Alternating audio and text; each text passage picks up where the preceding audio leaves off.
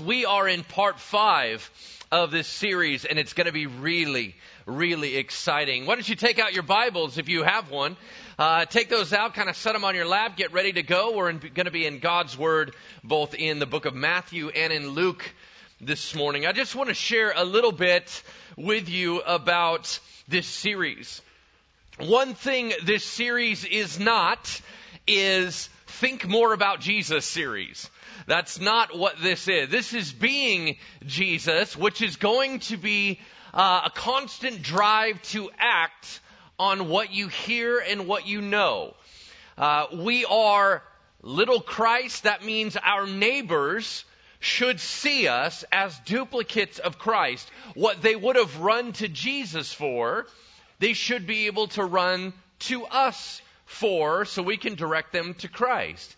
In other words, we are going to be walking in some very uncomfortable areas. We're going to be in some ways putting up our lives against Christ and seeing what is wrong, what is the dissonance there, what is happening in how He lived out and how we live out. One of my biggest concerns in my life and for you as your shepherd is I think the enemy has stolen away our identity. I think that we have been relegated to thinking that we're not a big deal, what we do doesn't matter, and so we spend all our time in front of the TV. I think that if indeed we understood the identity that what the Bible says is actually real. For example, the Bible says to those who have believed in His name, to those that have called upon Him, they have been given the right to become sons and daughters of God. If that is truly you and your identity, you are then an heir to the throne. You are now a son and daughter of God in authority. You are a son and daughter of God in power. The way that we're living our life is embarrassing because we're not utilizing any of it. That's not right. That's not good. Jesus Christ did not die on the cross so we could watch more TV. Jesus Christ died on the cross that we might bring the kingdom present here in this world. And I believe that the enemy, just like always, has tried to nullify and shut down who you think you are.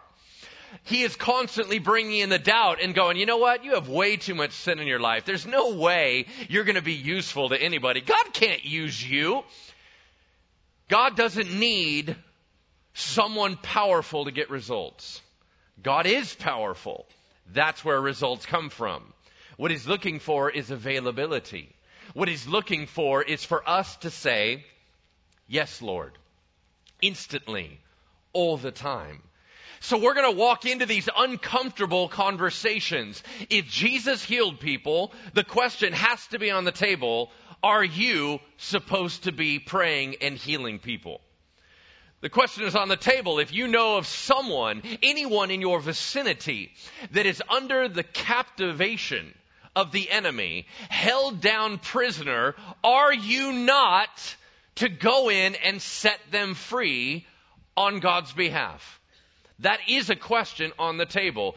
If you are just merely passing by as they have been robbed and beaten, I think we have the whole Good Samaritan story backwards.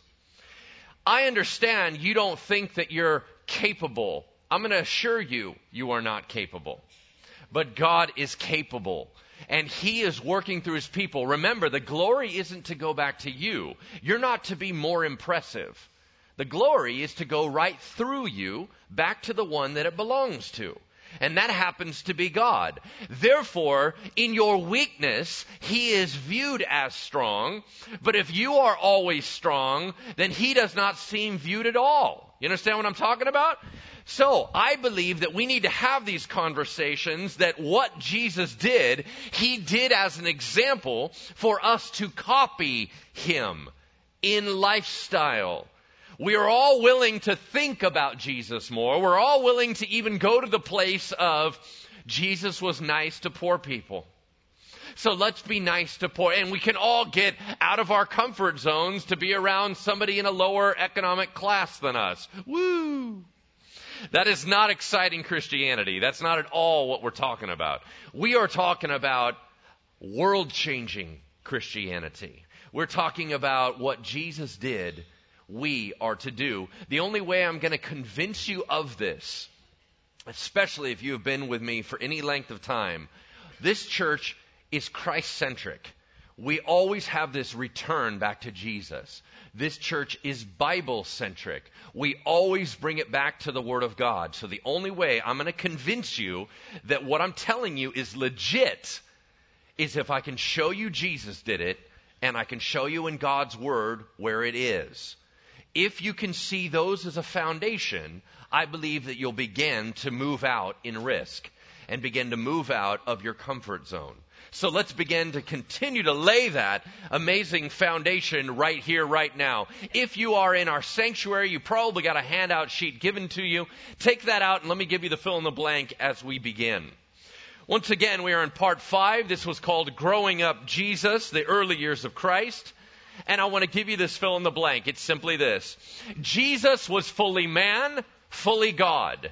Jesus was fully man, fully God. Now, let's go quickly about how exactly that works. How in the world does God, deity, add on humanity? I have no idea.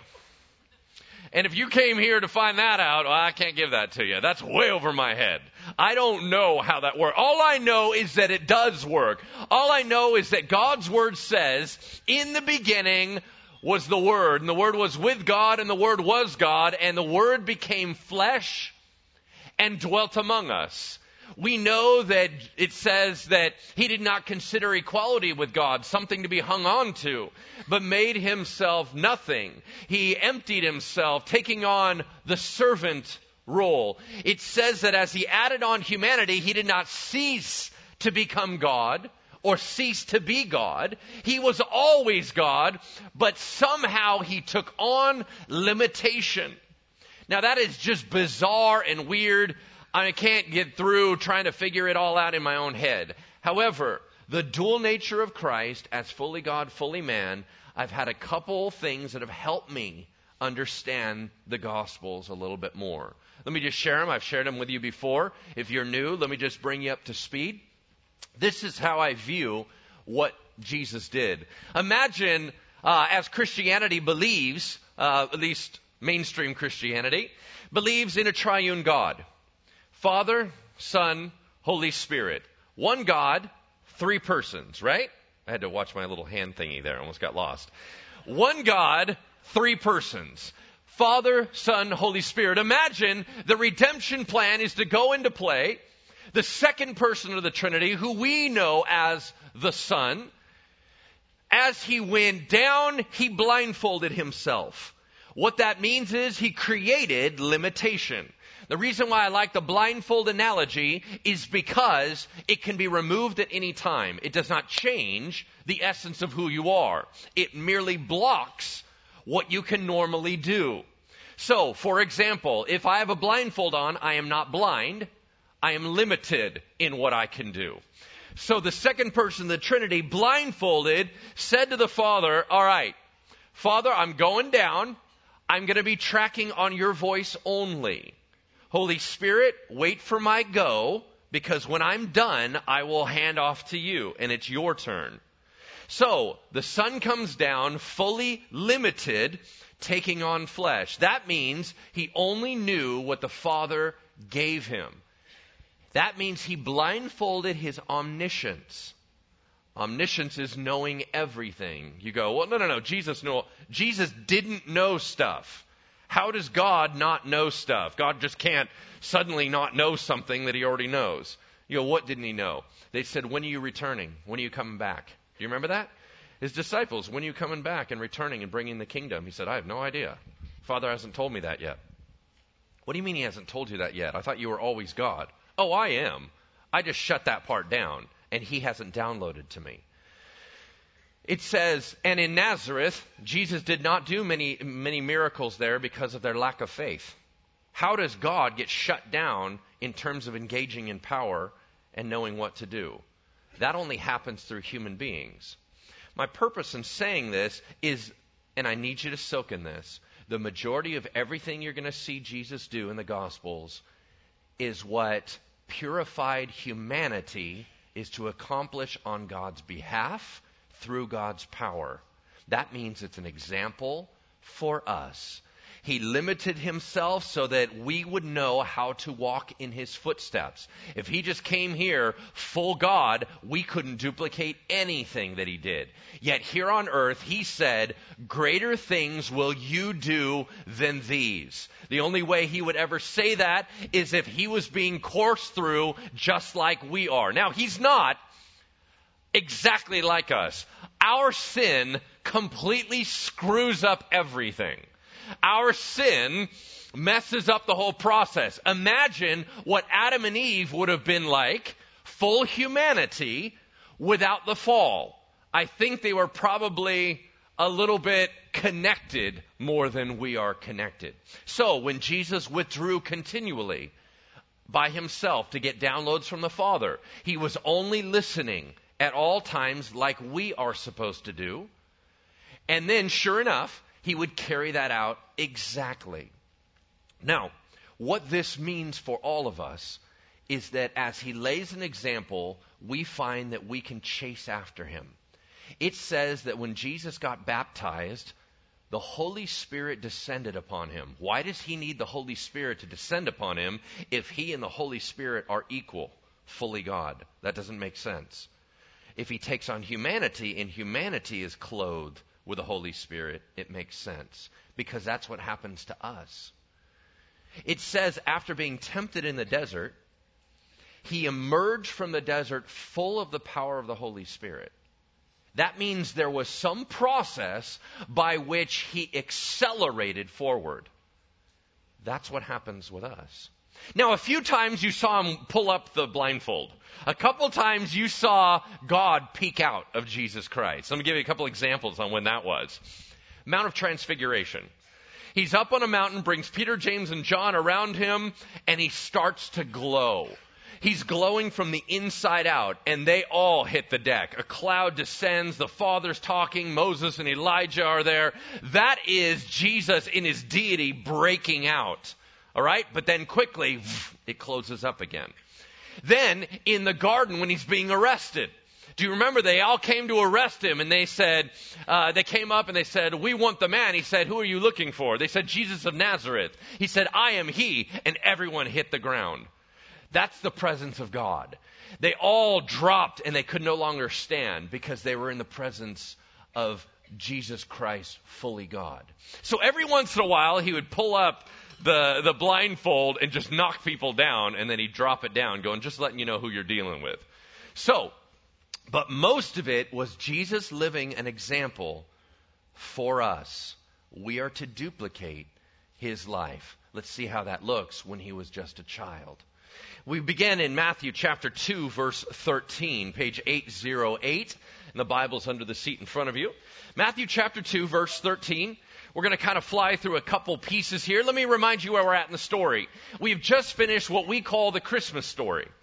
That means that the wise men, of course, there only had to be 3. Why? Because only one guy can carry one gift. Remember, we talked about all that.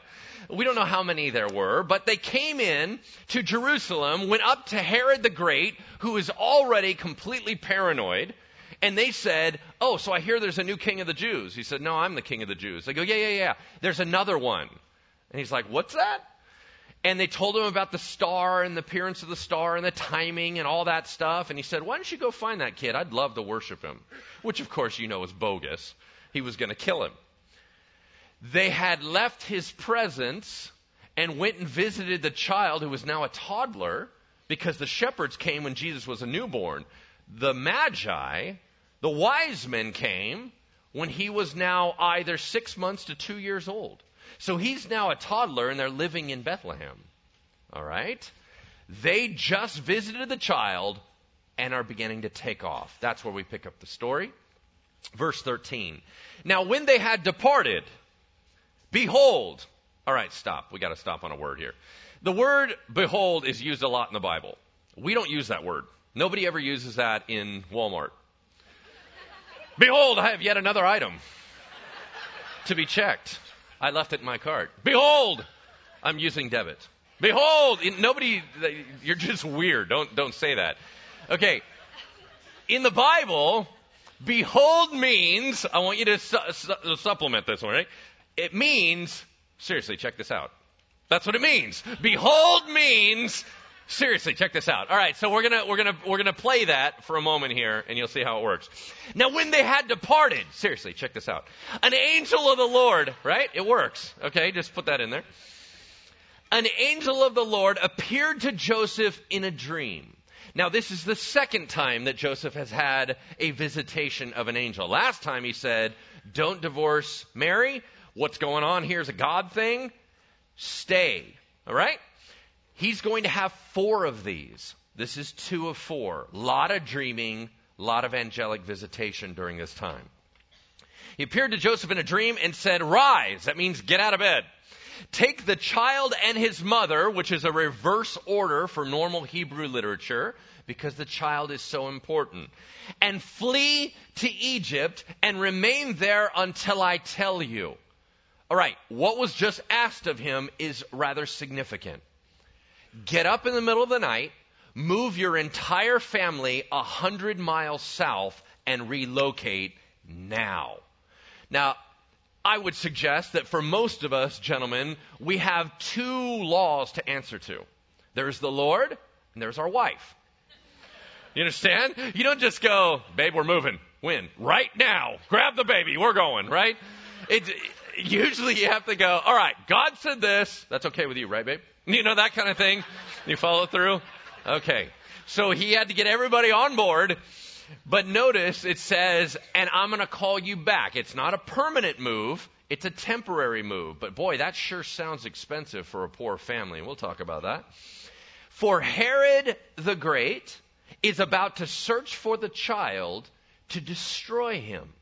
And he rose and took the child and his mother by night, which is a very dangerous time to travel, and departed to Egypt and remained there until the death of Herod the Great. All right, couple things you need to know historically. Is it odd for Jews to go to Egypt? No, we are not in the Old Testament. The Old Testament was the Jews versus Egypt. This is a whole new world. This is Rome owns everybody. So whether you move from one part of Rome to another part of the Roman Empire is not a big deal. You're switching leadership areas because they had localized leadership. So many Jews, for whatever reason, would go down to Egypt that they actually had whole communities that were only Jews.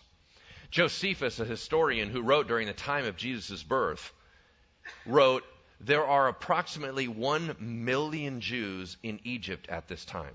So, is that odd? No, it's very common for the Jewish people to go south if they need to get away because they'll go right into a huge community of their own people.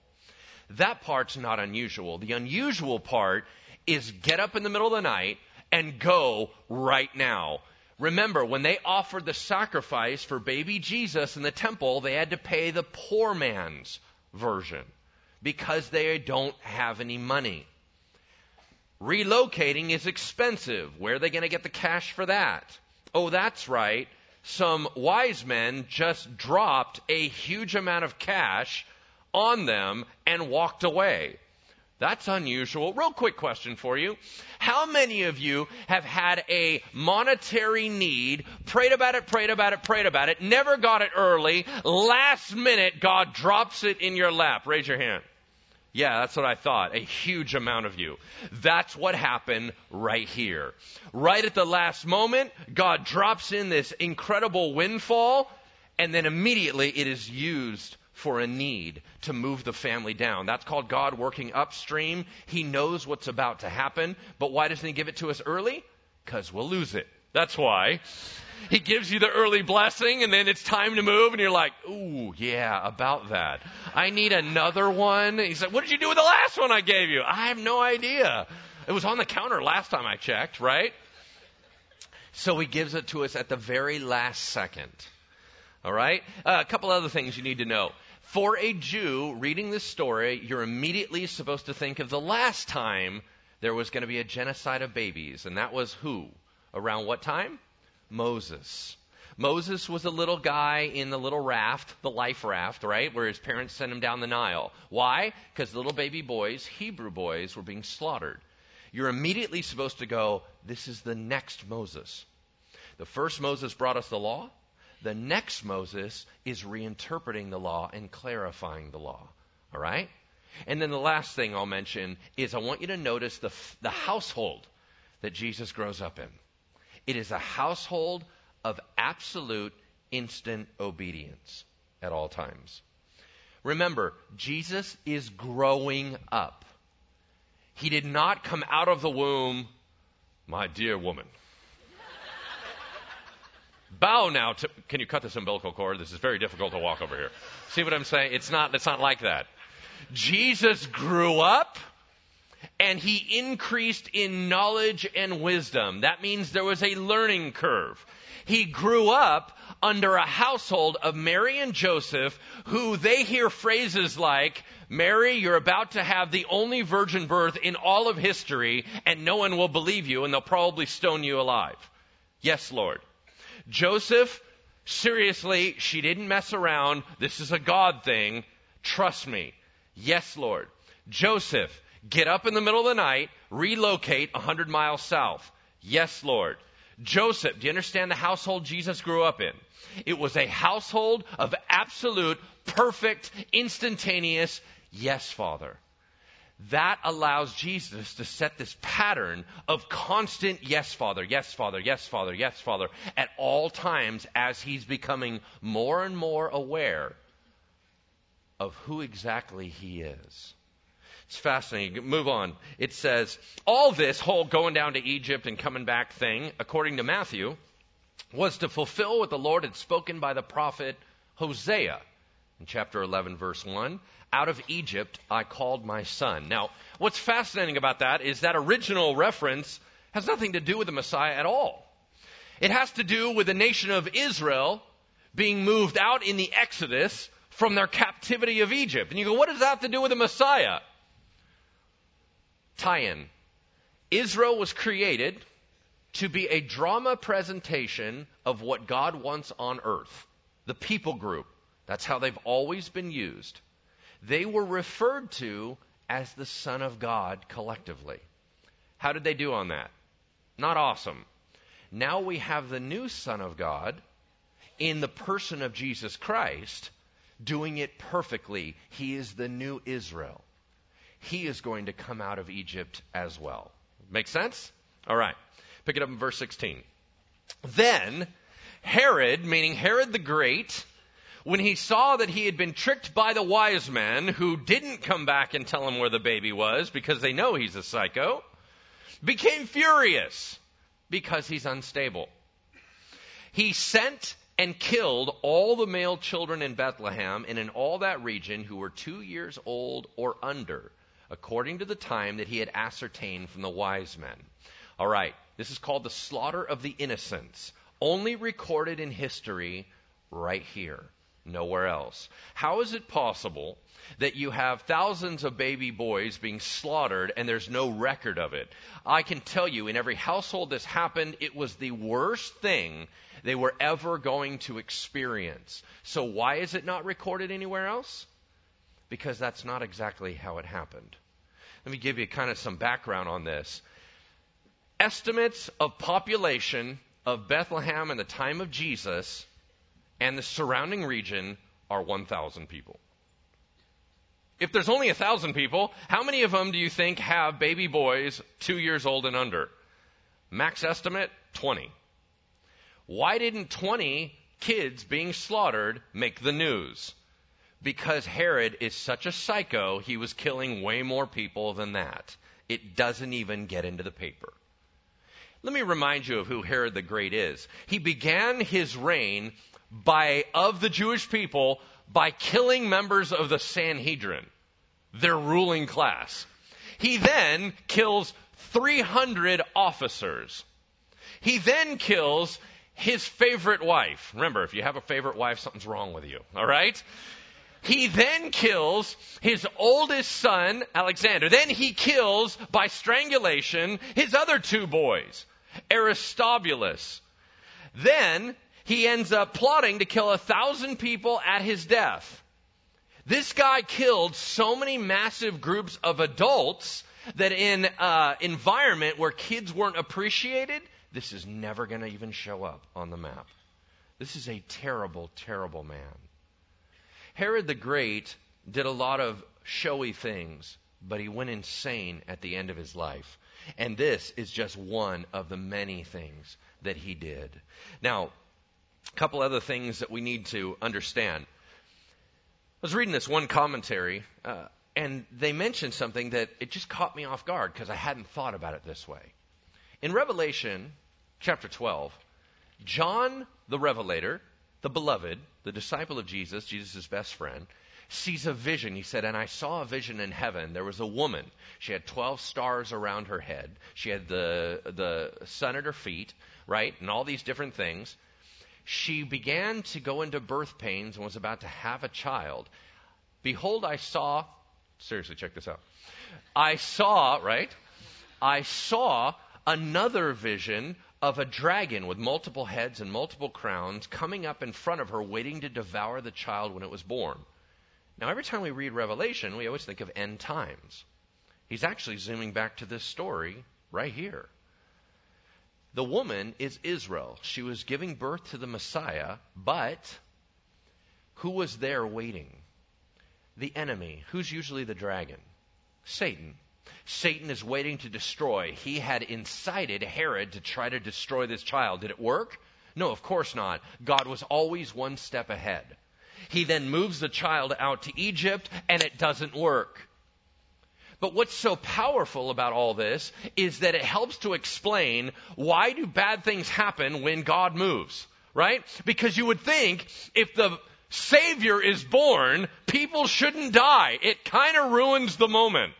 You can't have the Savior of the world show up and then have 20 baby boys, 20 households wrecked on the same time frame.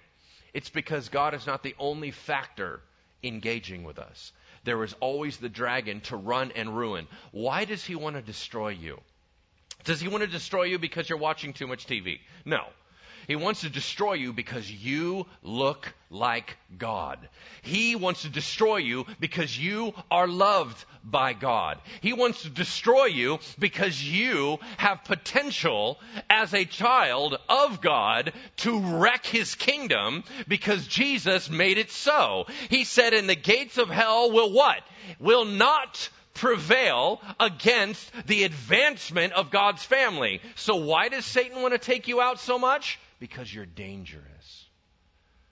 Until we understand ourselves as dangerous, we have yet to begin to live. Verse 17, speaking of all this crying over hurt children and dead children, he quotes this prophecy. Then was fulfilled what was spoken by the prophet Jeremiah 600 years before this. In Jeremiah 31:15, a voice was heard in Ramah, a place, weeping, loud lamentation, that's sobbing. Rachel weeping for her children. She refused to be comforted because they are no more. All right. What was the original context of that prophecy? Jeremiah lived during one of the darkest eras of all Israel's history, the deportation to Babylon. Here's what happened. Israel had so fallen away from God that God was going to shut them down. Now that's a terrible thing. He used the Assyrians to take the north. He used the Babylonians to take the south. They lost the holy city of Jerusalem in 586 BC. Their throne lineage from King David was snapped, and that tree was cut down. All their hope was crushed, and they were marched out as captives from their own promised land. That was in 586 BC. Where did they start marching from to go to Babylon? Ramah. That was mentioned right here. Jeremiah says, I can only picture Rachel. Remember, she was married to Jacob, 12 tribes of Jacob, the 12 boys. She was his favorite wife, right? And she died giving birth to Benjamin. the last boy that was going to be mentioned during that time. Jacob buried her in that area. Jeremiah says, I can only picture her rising up out of her grave, watching all of us get marched out in deportation from our promised land, and that would just break her heart. That was the original context. Why does Matthew mention it here? Because the tears that started there, the crying of we've lost everything, were now matched again by a family losing everything, but this time the tears started here, the tears just ended here. Why? Because now the Savior has been born. We all tracking on this? All right. One person is. Praise God. Verse 19. You have to listen to the message again and go, oh, I still don't get it. Okay, verse 19. But when Herod died, and depending on who you're listening to, it's either 4 BC or 1 BC. When Herod died, behold, seriously, check this out. An angel of the Lord appeared in a dream to Joseph, that's 3 out of 4, in Egypt, they now live there, saying, rise. Don't you think Joseph would go, can we not have a calling during the day? Why are we always getting up in the middle of the night, right? Why can't I just wake up and God goes, the angels have packed thy car. It is time to go. No, there's never that.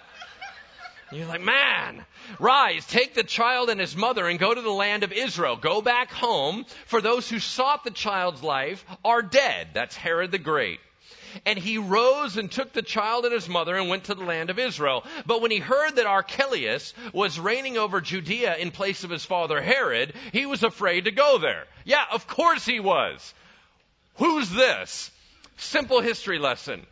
Herod the Great was the only leader to keep peace in this region of the world for the Roman Empire. They gave him a lot of responsibility. They gave him the title king. There was no way they were just going to drop that on one of his kids till they owned it and earned it. His first son to take the throne was to be Archelaus. Archelaus was a psycho, just like his dad. There's no way they were going to give him the title king, so they gave him the title of ethnarch, which was a lower title, and said, you can earn the king thing if you do well. Archelaus did not do well. As a matter of fact, Archelaus began his reign by slaughtering 3,000 people. That's a bad start. People don't like you when you kill them, I found out. I don't know that personally, but I heard that. Now, there were 3 boys that were all going to take up the divided area. They broke Herod's land into 3 pieces. The south, this region, was run by Archelaus. The north was run by Herod Antipas. Remember, Herod is a title like Caesar. It's not a name. So you always have to say Herod who? When we say Herod, there's Herod the Great, there's Herod Antipas, there's Herod Archelaus, there's Herod Philip. It's a title. So, there was Herod Archelaus in the south, Herod Antipas in the north, and that's the guy you know the most about. You go, what? I've never even heard that dude's name. He's the Herod in all the Gospels. He's the one who put John the Baptist in jail and beheaded him. He's the one that was there during Jesus' trial and crucifixion. He's that guy. He's the common Herod you're familiar with in the Bible. He runs the north. Then, the best son of Herod was named Philip, and he ran the area on the east side of the Jordan River where Jesus didn't go very often, drag. Jesus always grew up under terrible leadership. All right? So, Archelaus comes to power. The Jews argue about it. He gets the title ethnarch. After 10 years, they finally run him out of town because he's a horrible, horrible person. He was deposed by Rome and sent to Gaul for cruelty and tyranny. Now, if Rome has to move you out, that's pretty bad, right? So when Joseph heard, I'm going back to my house in Bethlehem, but Archelaus is ruling, there's no way I'm going there unless God makes me. Look at the next line. And being warned in a dream, that's 4 out of 4, he withdrew to the district of Galilee in the north under Herod Antipas. And he went and lived in a city called Nazareth, so that was spoken by the prophets might be fulfilled, that he would be called a Nazarene. This is critical because Jesus was always known as Jesus of Nazareth. Why? Because he didn't have last names. So you had to kind of have some way to tell if it's Jesus, the guy that works at the pizza shop, or it was Jesus, the miracle worker guy, right? So he was Jesus of Nazareth. Nazareth was not a very cool city in the eyes of the Jews. Estimated population per archaeological dig, 480. Super tiny town. Only useful for one reason to the Roman Empire. They housed their military there. So, Jews, 480, and a huge Roman Empire army. So, how much do the Jews like the Romans? Not a lot. So, do you want to go live in a town where their army is housed? No, that's a terrible idea. Anyone that lives there is kind of like a tax collector. You're siding with the enemy. That's Jesus' hometown. 4 miles away was the capital of the region where all the Jews lived, called Sepphoris. Jesus didn't live there. He lived in an area where there was trade routes and all that stuff, but he lived in the despised section that no Jews would respect. It was so bad that when Jesus was calling his disciples, one of them ran and grabbed a guy by the name of Nathanael. You remember this?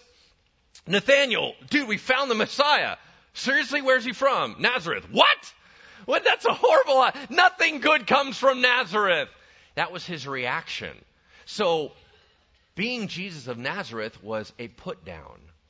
Of course, Jesus does everything with put downs. They take them, just like the term Christian was a put down. You take it, you spin it, you own it, and reinvent it. And now, under the name of Jesus of Nazareth, there is power. What do you mean the prophets talked about it? The prophets always mentioned that the Messiah would be rejected. And sure enough, Nazareth pretty much met rejection. There is one other side note. The term for, remember I told you that David's tree got cut down, the whole lineage of the kings? Isaiah said one day when the kings are cut off, a little branch is going to grow up and a new king will show up, the King of Kings. Branch is the word Nezer. Sounds an awful lot like Nazareth. That's the connection. Turn with me to Luke chapter 2. Luke chapter 2, verse 39 as we close out. Luke cuts out that entire story and just jumps forward. And when they had performed everything according to the law of the Lord, they returned into Galilee, to their own town of Nazareth. And the child grew and became strong, filled with wisdom, and the favor of God was upon him. How do you grow up if you're God? Oh, that's right.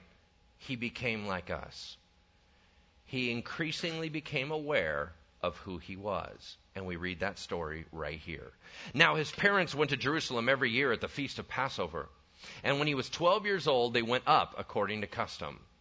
All Jewish males were to show up at least 3 festivals: Pentecost, Passover, and the Feast of Tabernacles. Jesus' parents were hardcore. They always went. So Jesus was always taken 75 miles south to go to, what? Jerusalem, the holy city. He is now just before his bar mitzvah. Bar mitzvah means you are now become a man in the eyes of the Jewish population. Jesus is 12, bar mitzvah's at 13. How is he at this point? And when the feast was ended, Passover week, as they were returning back to northern Galilee, the boy Jesus stayed behind in Jerusalem.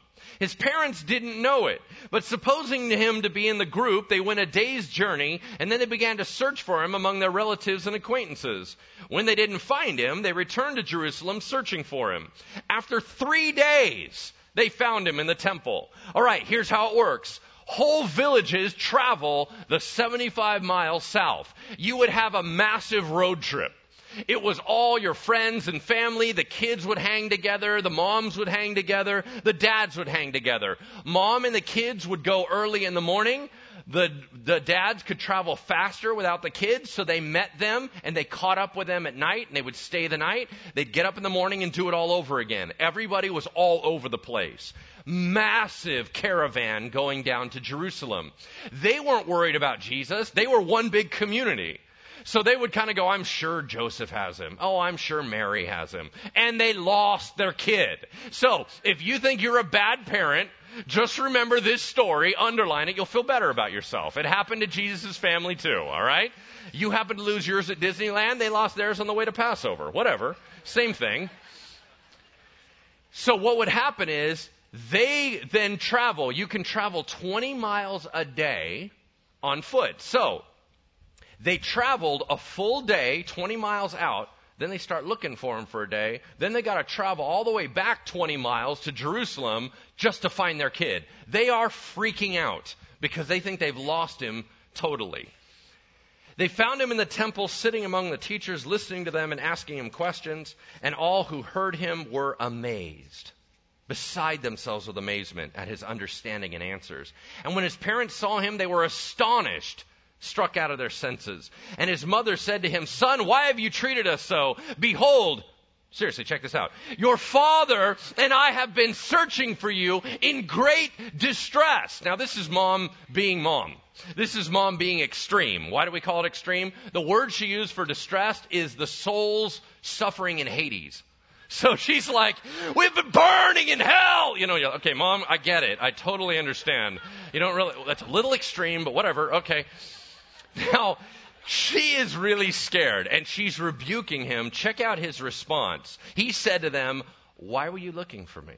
Now, that sounds like a smart aleck response. It is not. Jesus will get smart aleck later as he grows up, but this is not it.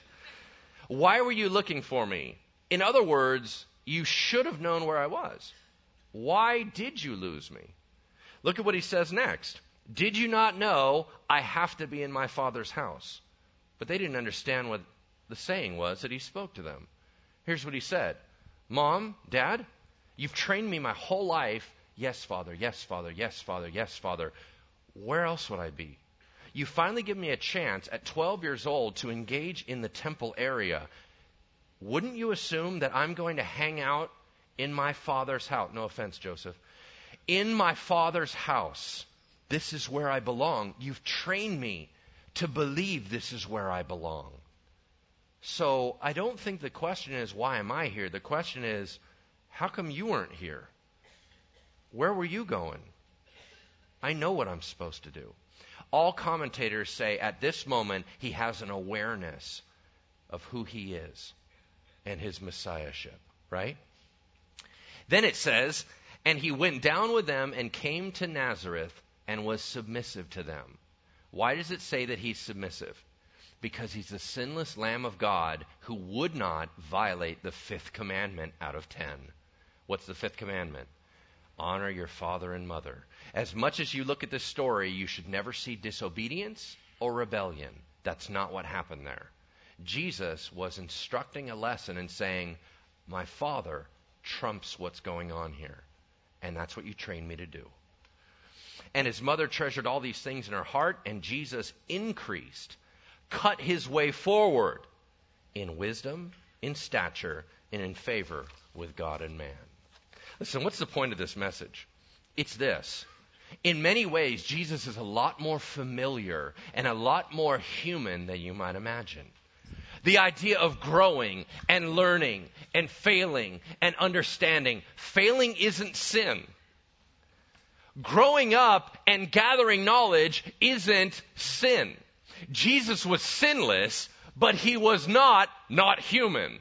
So we need to wrap our minds around the idea that all of this is an orchestration to demonstrate for us how we ought to live. This is not well, Jesus is God, so hey, he did a whole bunch of fancy stuff. That's got nothing to do with me. You're wrong. Jesus did what you and I should be doing on a daily basis. This has put us into a whole nother realm of learning.